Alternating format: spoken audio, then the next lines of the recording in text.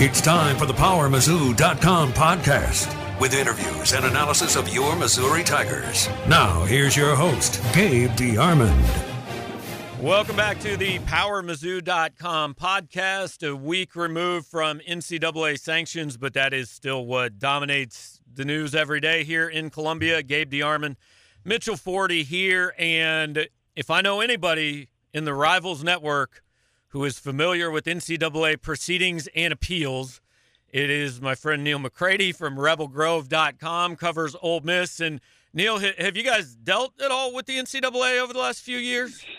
No. Yeah. Absolutely not. So that topic is not. I've been on the Ole Miss beat for 11 years, which is difficult for me to believe and sometimes depressing for me to ponder. But I've spent more than half of that time, as crazy as this sounds, more than half of that time dealing with NCAA stuff. It started in 2012 with what was supposed to just be like a women's basketball issue that was kind of self-contained. It was bad, but it was all self-reported and contained, and we all sort of thought it would be kind of dealt with quickly and harshly, and then that would be the end of it. And the thing wrapped up for good basically around Thanksgiving of this past year. So, I mean, we're talking about, no joke, we're talking about a 6-year process involving a school that started out, and you guys know this word well, with the strategy of exemplary cooperation. Yeah.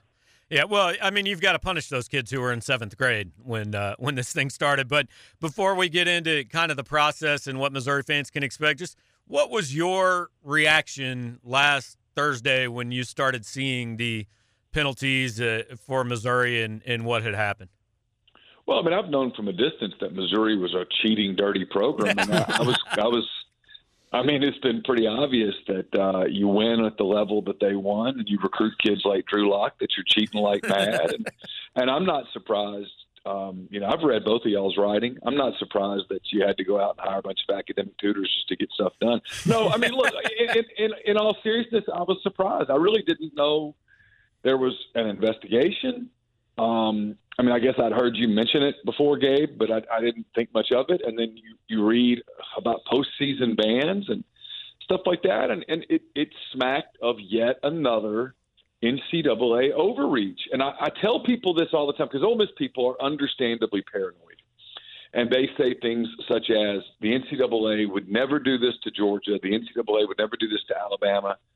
And respectfully, while I understand their frustration, certainly, I disagree with them. I think the NCAA would love to do this to every Southeastern Conference team, to every Power 5 school. These are ideologues. These are guardians of the game. These are idiots, and they have no common sense. They have no ability to parse through things and come to a common sense resolution.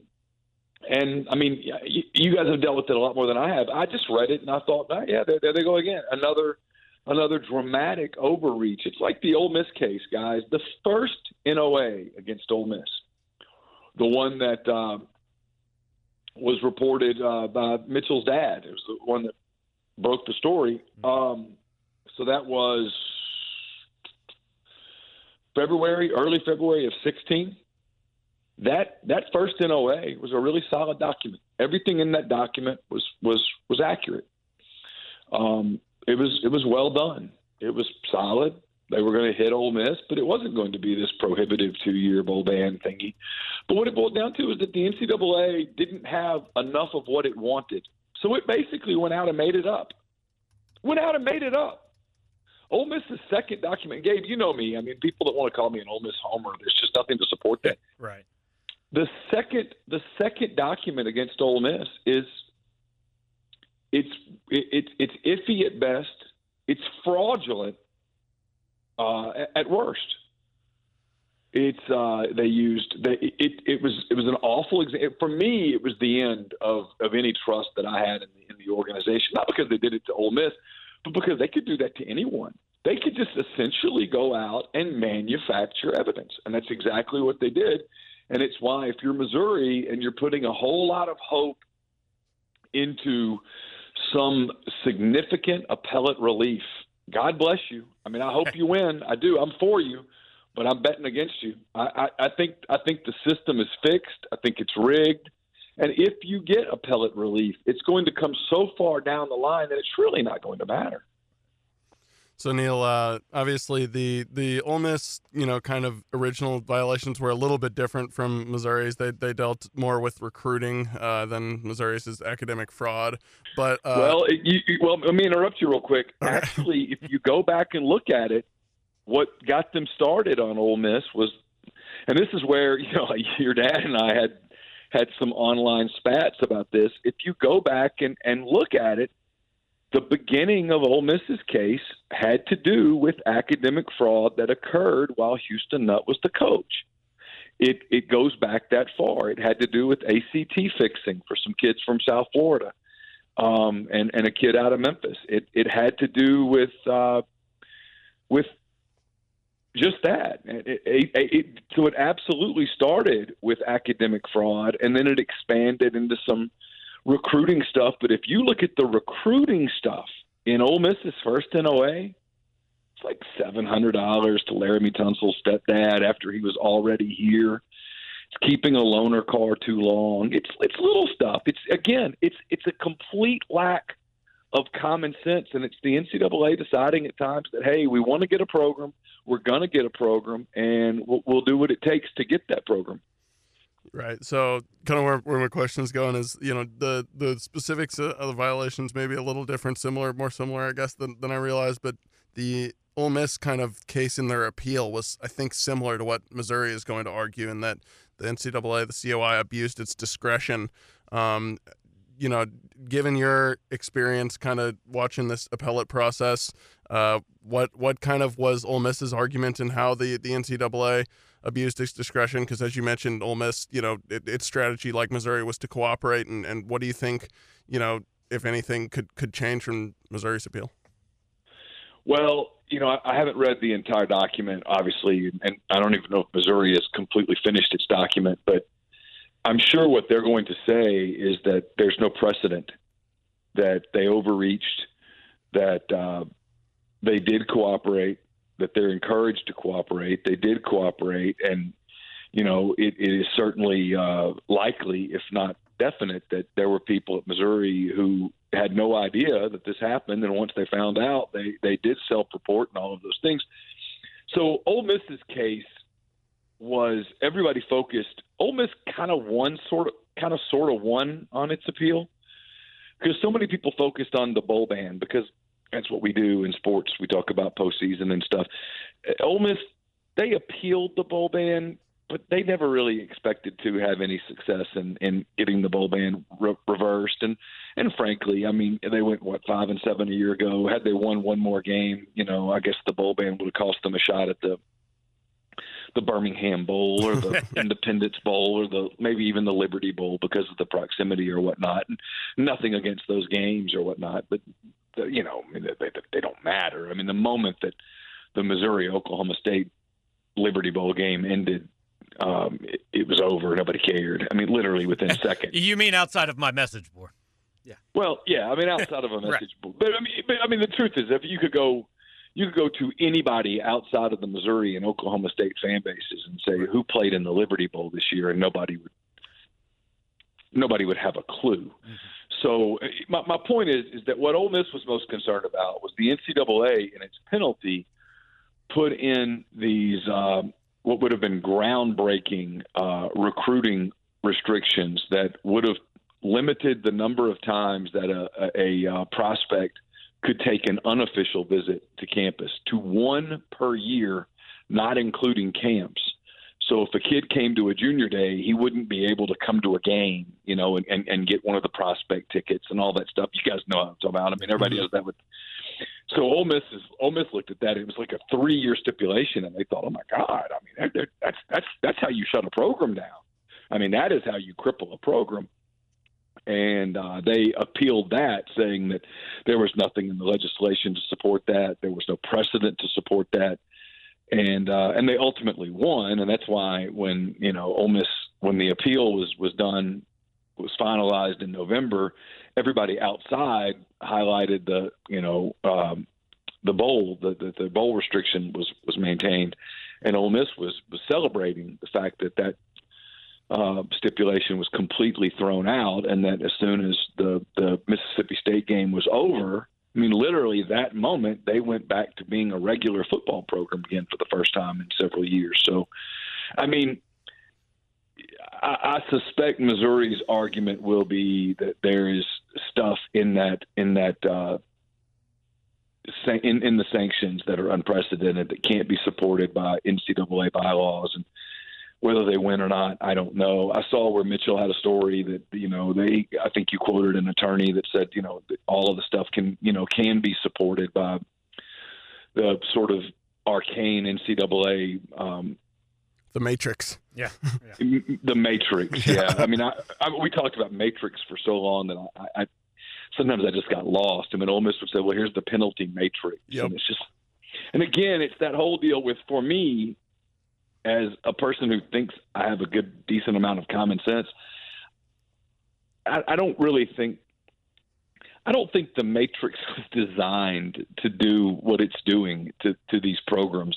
It's the people who are paying the price for transgressions are not the people who committed the transgressions. Mm-hmm.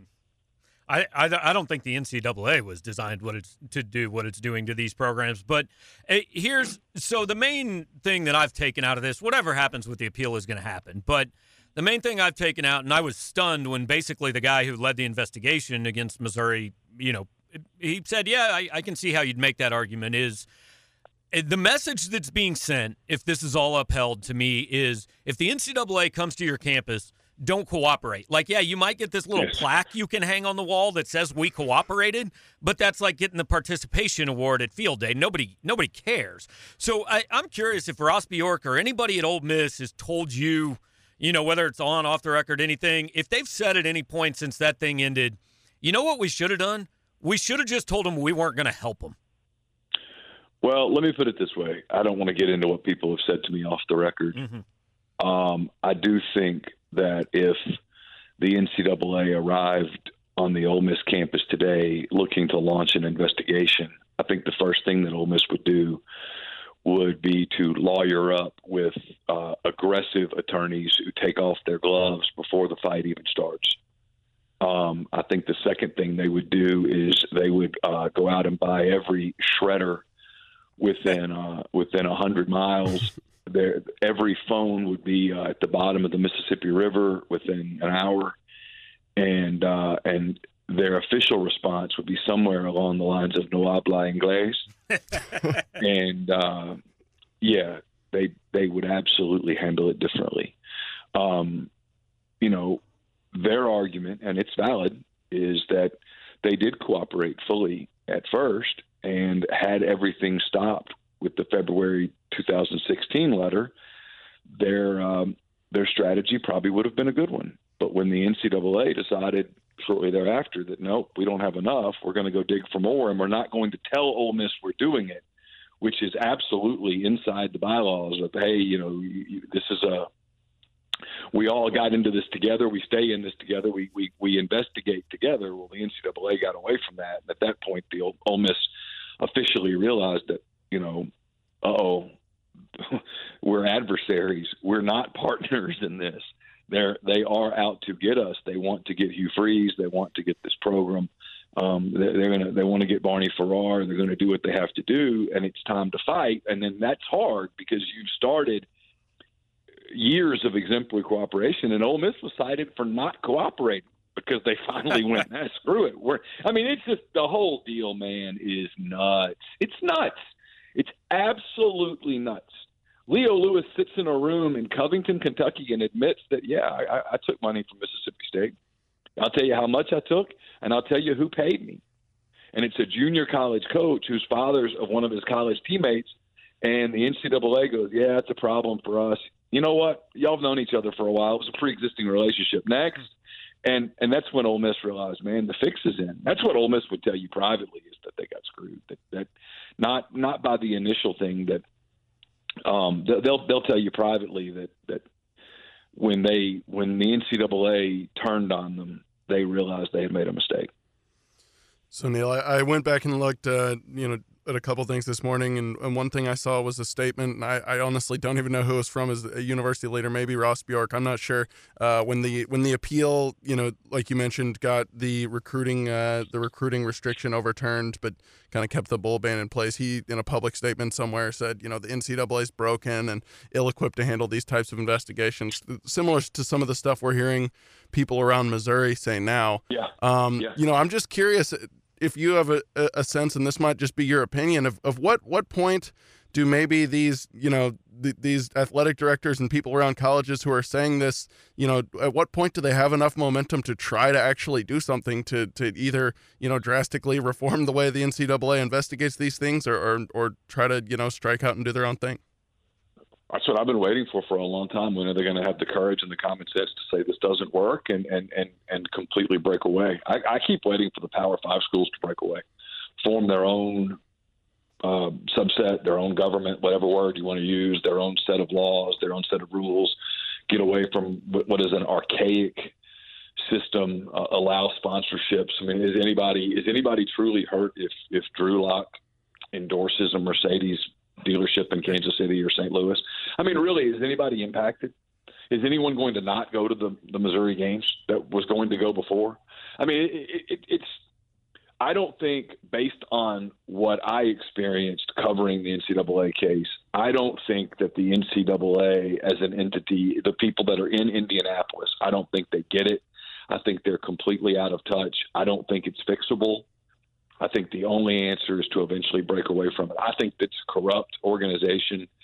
I think this FBI case that's going on right now is going to ultimately prove just how corrupt they are. Because for the NCAA, they always say, well, we can't get the documents. Well, you can now. They're in a court of law. And you can go get those documents. They're not going to punish Kansas basketball. They're not going to go out and take 15, 20 basketball programs and say you're ineligible for the NCAA tournament, because that impacts their bottom line. They're going to continue to piecemeal investigations and selectively prosecute. Guys, they have no credibility, and once you deal with them for a little while, you realize just how corrupt they are. All right, so last thing for you, Neil. Jim Sterk has said that this bowl ban could theoretically cost Missouri $8 to $9 million because basically when you're not eligible for a bowl, you don't get any of the SEC's money. As evidenced last week, I mean, when the SEC distributed $43 million to everybody, Ole Miss got 35.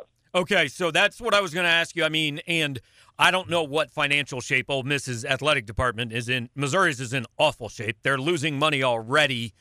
How big of a factor was that for Ole Miss, where do we replace this $8 million?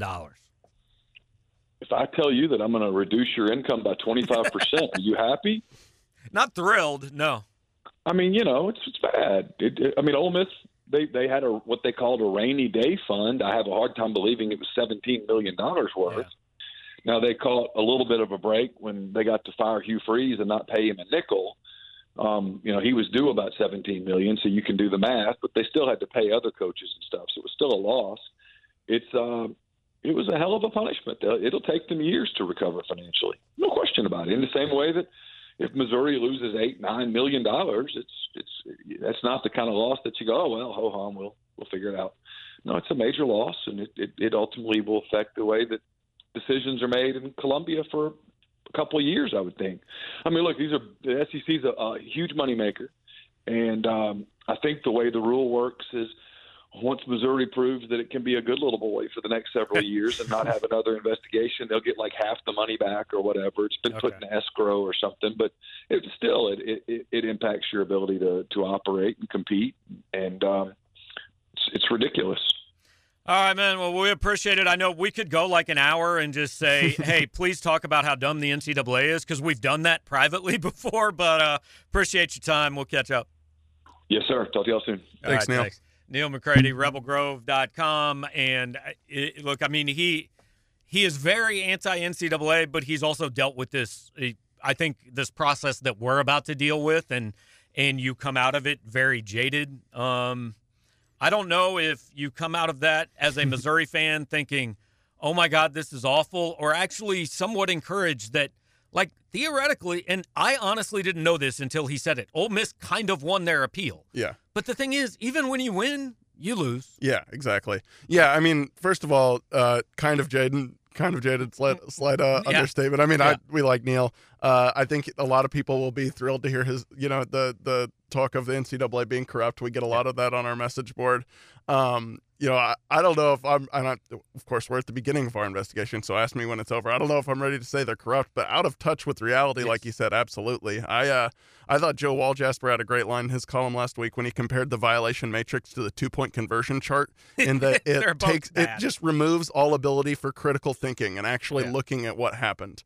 So I thought that was great. I think that's kind of the root problem here, is just like, if one tutor who wasn't found to have acted under direction of a superior warrants the highest punishment in the matrix, what are the basketball programs theoretically going to get? So that was good. Enjoyed hearing from Neal. I mean, like, I don't know, like you said, Missouri could theoretically get one or two of these sanctions removed, and that would be good. I mean, like, I think probably that's the best case scenario, but they're still going to lose a lot of money. And like you said, for this athletic department, that's a huge deal. Or they're going to get the money back and not be able to recruit like an SEC school. I think it's kind of one or the other. They're not, because the best thing I saw about this last week, somebody tweeted, an appeal to the NCAA is the equivalent of your mom grounding you and then you going and asking your dad to reverse it. Like, maybe he will if they don't like each other, but most likely he's going to side with your mom. Yeah. Absolutely.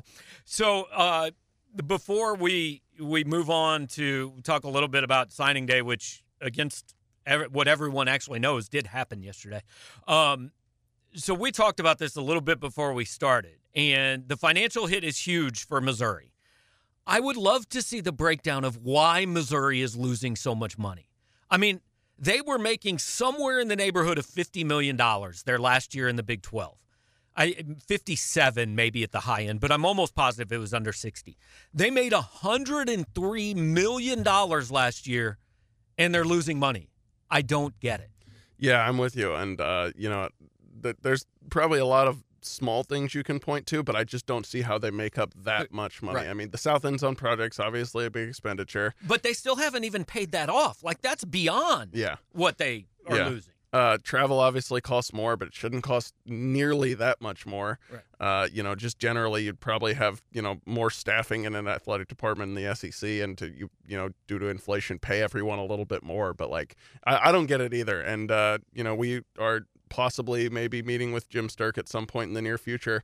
That'll certainly, I'm sure that the finances will be, something he's asked about, and we'll have a report on that. But yeah, it's, to lose $8 million after you already lost, what was it, like $2 or $3 million this past fiscal year, that's obviously, I mean, something's going to have to change. Right. And the problem is what we said, like, they've got to get more people in that football stadium. That's the only place they're making up more money other than getting more donors. And their pitch currently appears to be, please sign up. Yeah. Like, please give us money. So there needs to be something beyond that. So that's the NCAA stuff. And look, like, I feel like we're kind of belaboring this every day, but this is the story around Missouri. Like, there's really nothing else that is this big. So National Signing Day, like, kind of was yesterday. I now view the first Wednesday in February kind of like the supplementary draft in the NFL. Like, there's a couple guys that get picked, but nobody really knows it happened. I don't know. Missouri needed 2 defensive ends, and they got 2 defensive ends. So I guess they did what they wanted to do. Yeah, it was nice for us. We were done by 9:30 a.m. That was good. The Missouri, they filled a couple holes. We'll see. I mean, I think everyone just outright dismissing these guys as, backup plan. Like, they're not wrong that they weren't the first choices, but like you've seen decent players come out of this. Like Tyler Beatty was signed late last year, whatever. It's possible they'll play. And Cy Martin, like, he can play next year. Yeah. That's the expectation. Like, they got a couple players. It was not a big deal, in part because, Missouri didn't really market it as a big deal either. So, yeah, it happened. Yeah, I mean, that's about it. And it's funny, like, I think you started about signing day last year, so you never covered what it used to be. But, I mean, for 14 years, I would spend 3 weeks getting ready for this, and it was a 5 a.m. to 10 p.m. day, and it was this big deal, and it's so weird. And I think I guess it's not necessarily worse. Like, whatever, now the big deal is in December. There's still a big deal, but I think it's worse for college football because In December, we're still talking about college football. We're already talking, hey, bowl games are coming up, national title, all this. So, like, recruiting kind of is on the back burner, whereas when recruiting was the first Wednesday in February, when that was National Signing Day, everybody had been without football news at all for a month, and all of a sudden there was this day where football was the national story. And other than the diehard, recruiting geeks who used to get Dave Campbell's Texas Football Magazine and read every page of it, like, yesterday, that was not the big story. Yeah, absolutely. Yeah, I mean, one, you're splitting up some of the big day, February, the December, the early signing period is still big, but one, it happens over the course of a couple days, and two, not everyone signs because some people wait till the late signing day. And then, like you said, like in December, we're getting ready for, the college football playoff. So, yeah, I mean, I don't know. I think for individual programs, like a lot of them can use this as positive publicity in the off season. For the sport as a whole, like I don't know that not having this day in February really how much it hurts, but Missouri right now could really, they could use some good news. Like, you think? It would have been nice maybe if they signed Kelly Bryant like a couple weeks before this signing day and not the last one. So. Yeah. Now, I actually think for Missouri this year, though, the early signing period was great. No, yeah, absolutely. All those kids were signed before this came out. But so here's and again, I don't know if solution's the right word because I don't know that it has to change. But here's what I would like to see and what I wanted to see before they even did this early signing period. Put the early signing period on August 1st, before fall camp opens, before any of that. Tell those kids that want to sign then, you don't get official visits. Like, you don't get to go take 5 trips. The official visits start in September. If you sign in August, you get one official visit to the school you signed with. But if you know where you want to go by August 1st, just do it then. Yeah. And then recruiting is just the same. Yeah. And signing day in February is a big deal again. Yeah. The one thing I think you'd have to do in that scenario is, for those kids who signed on August 1st, if the coach gets fired, you got to be able to open it back up for them. But you can already do that. Yeah. So. If you sign in, like a lot of kids sign in December and a coach gets fired after December 20th, and they can open that up. So to me, that's what makes sense. It also relieves some of the stuff on these coaches of just there is not a day off in the recruiting calendar unless the NCAA tells you have to take 49 of them off, then there is. But, I just, again, I don't know if it has to change, but I liked it the old way better than this. I don't know if it's necessarily a lot better for anybody the way it is now than it used to be. So there you go. I don't know, basketball, like they played. Yeah. Tennessee was like, there's no moral victories. This is big boy basketball. You go to win the game. But I thought coming out of the Auburn game, I thought Vanderbilt and Tennessee went about as well as they could have hoped. Yeah, absolutely. Yeah, beat Vanderbilt and kept it close against Tennessee. And I mean, like, really, it wasn't like, Tennessee played awful. Like, there was a few times where, they looked like they were about to make a run for sure, and Missouri would just kind of answer. And obviously, without Mark Smith and certainly without Jonte Porter, I think we both expected that to be more like a 30-point loss than a 10-point loss. So I picked 26, and I was only doing that to be kind. I thought it would be worse. Yeah. So number 1 team in the country, you always pencil that in as a loss. It was, but yeah, they played well, and they've got a few winnable games coming up. So especially if they get Mark Smith back, but also if they keep playing like they did the other day. Yeah, and there are no must-win games for a team like Missouri. Like the ceiling is 17 wins and NIT. So I'm not going to term anything a must-win, but if this team is going to reach kind of what that ceiling is, these next 2 games, A&M at home, Arkansas at home, have to be wins. So best case scenario for me, you go beat A&M. By the way, I was told yesterday Jeremiah Tillman's fine. He should practice today. So that's good. You go beat A&M without Mark Smith. You get Mark Smith back for Arkansas and win that game. That would be the perfect next few days for Cuonzo Martin. Yeah, definitely. And I was kind of thinking about this last night. Like, what is there even like a goal for this team? Like, you wonder if the players even have like something like, man, we'd really like to make the NIT or something like that. Right. And like if so, then of course these are must-win games. But really more important right now is just like, getting kind of guys established and playing and correcting bad habits for the future. And, like Xavier Pinson played like 33 minutes the other night. Like, that was really encouraging. I thought he played pretty well. He's been doing better since he was in the the doghouse a couple weeks ago. That's encouraging. Javon Pickett's been really good. Torrance Watson's been better lately. So, like, that's really more important than winning these games at this point. Okay, so last thing, and we're going to stay on basketball, and you might not be the perfect 25-year-old to ask this because your dad did go to school at Mizzou and all that. Did you know a week ago who Derek Chivas was? I did, yeah, but okay. Mostly because of my father. He was in school at the same time as Derek Chivas, and Derek Chivas, his wife, works in the athletic department at Missouri.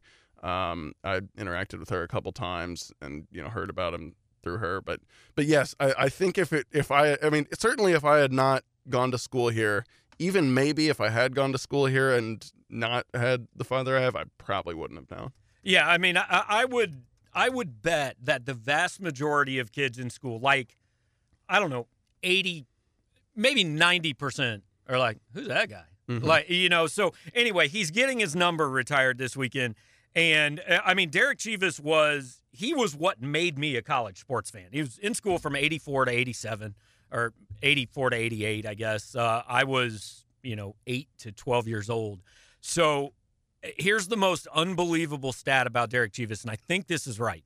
In one season, he made 244 free throws.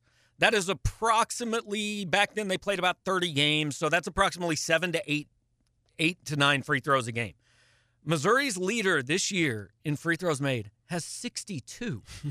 I mean, like, Derek Chivas he made more free throws than anyone else in school history has ever attempted. Yeah. Missouri could use that. Yeah, absolutely. Also, it makes you think for those people who claim that the officials are greatly ruined and changed the game. Maybe it's not as different. I don't know. I wasn't around back then. Well, Derek Chivas' his signature move was that he would shoot a jump shot at like a 40-degree angle. he would come in about 15 feet and he would just lean forward like 40 degrees into the other player, and he would go to the free throw line every single time. It seems hard to do, but he did it. We could go on with fans. I'm sure fans will have responses to this. But for my money, Derek Chivas is the best basketball player that has ever played at the University of Missouri, just as a college. Like, it didn't work in the NBA. I think you could put Steve Stepanovich in the discussion. You could put Anthony Peeler in the discussion. You could maybe put Willie Smith in the discussion. But I think those are like the top four. Maybe Doug Smith rounds out the top five. But Derek Chivas, man, I texted the SID the other day, and I said, Derek Chivas has not done interviews since he left Missouri. Wow. And look, the fact that it's taken 30 years to retire his number, I don't know exactly what it is, but the relationship wasn't great between Missouri and Chivas. So I said, if we can get Derek Chivas sometime between now and the night his number gets retired, I'm good. Like, we're set for the year. That is our new goal. Yeah. Yeah, it'd be exciting. I'll have to study up before then. Yeah, just have your dad email you some thoughts on the Band-Aid, man. And Missouri should also hand out Band-Aids at that game. That would be awesome. on February 19th against Kentucky. I'm not sure that's the night I would have done it. Like, it's probably going to be close to sold out anyway, because Missouri fans that don't know anything about basketball are going to go, oh, Kentucky's playing, I'll go to that. Right. And Kentucky's going to bring 4,000 fans, and they're be probably not going to win. I might have done this for, like, the Georgia game or something like that. Yeah, that sounds like a better idea. But whatever. Nobody asked me. So, I don't know. You got anything else?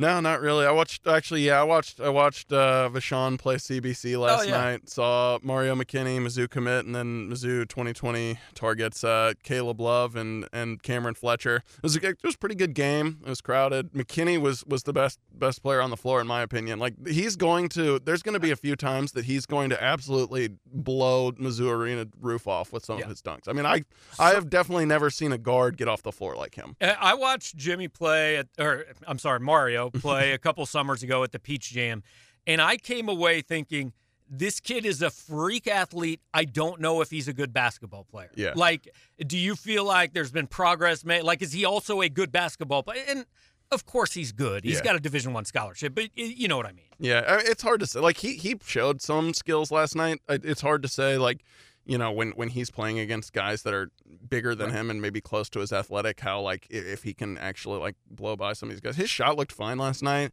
He needs to work on his ball handling for sure, and he just seemed out of control sometimes.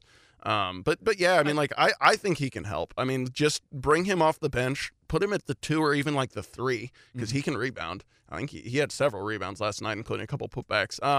And let him just run and jump and like throw down a dunk and just get some energy in the game. Like he can absolutely do that from day one. He'll have some work to do, probably defensively and with his ball handling. But yeah, I mean, like he has a role in a Division I program for sure. Yeah, I think he's definitely an energy guy. The one thing I'll say I was encouraged about watching him a couple years ago, like he got to the rim every single time he wanted to. He may not be an elite ball handler, but like nobody kept him out of the lane. Yeah, his first step's very quick. And I think part of the out of control thing, like he's built a lot like Jimmy was. Like his arms and legs are far too long for a guy that's 6'1", and he's skinny, so he's just this wiry guy with limbs flying all over the place. So he looks out of control when maybe he actually isn't. Yeah. I mean, he had quite a few turnovers, I think, off the dribble last night, and also it was a total transition game. Both teams were pressuring the other, but yeah, I mean, like, yeah, I mean, he's not there yet. Not many high school prospects are. I mean, he has some skills that will directly translate to college. And then Fletcher and Love were fine. Love was pretty good. He is clearly, the guy on CBC's team. They don't have a ton of help, and so they're, for the most part, the game plan seemed to be, get him the ball and let him get fouled or go to the rim and score. He was definitely a guy who was just, he was good off the dribble. He drew a lot of free throws. He could get his own shot. Fletcher is just all potential right now. He's like probably about 6'7", insanely long arms, can jump out the gym, and is still just not super skilled on offense. He made a couple jump shots, but his coach Tony Irons told me, his ball handling has some work. His post moves need some work, but like just his potential. I mean, he's the type of guy that all college coaches right now are drooling over, and that he can play basically 2 through 4. Yeah, and Mitchell had a story on Cameron Fletcher this morning on the site, and I assume you talked to McKinney and Love and stories on them in the next few days too. Yep, that's right. All right, so there you go. We've covered it. By the time this podcast is posted, again, it's like the ice apocalypse that never happened in Columbia, really. There is a little bit of ice. We think we're talking to Jim Sterk later today. I don't frankly expect anything to come out of it. I think he's just going to say all the things he said last week again, and I think that's kind of how the next 3 to 9 months are going to go at Missouri. But it's important for Missouri to keep a public face, to keep the public pressure on about this. So anything that comes out of that, we'll have.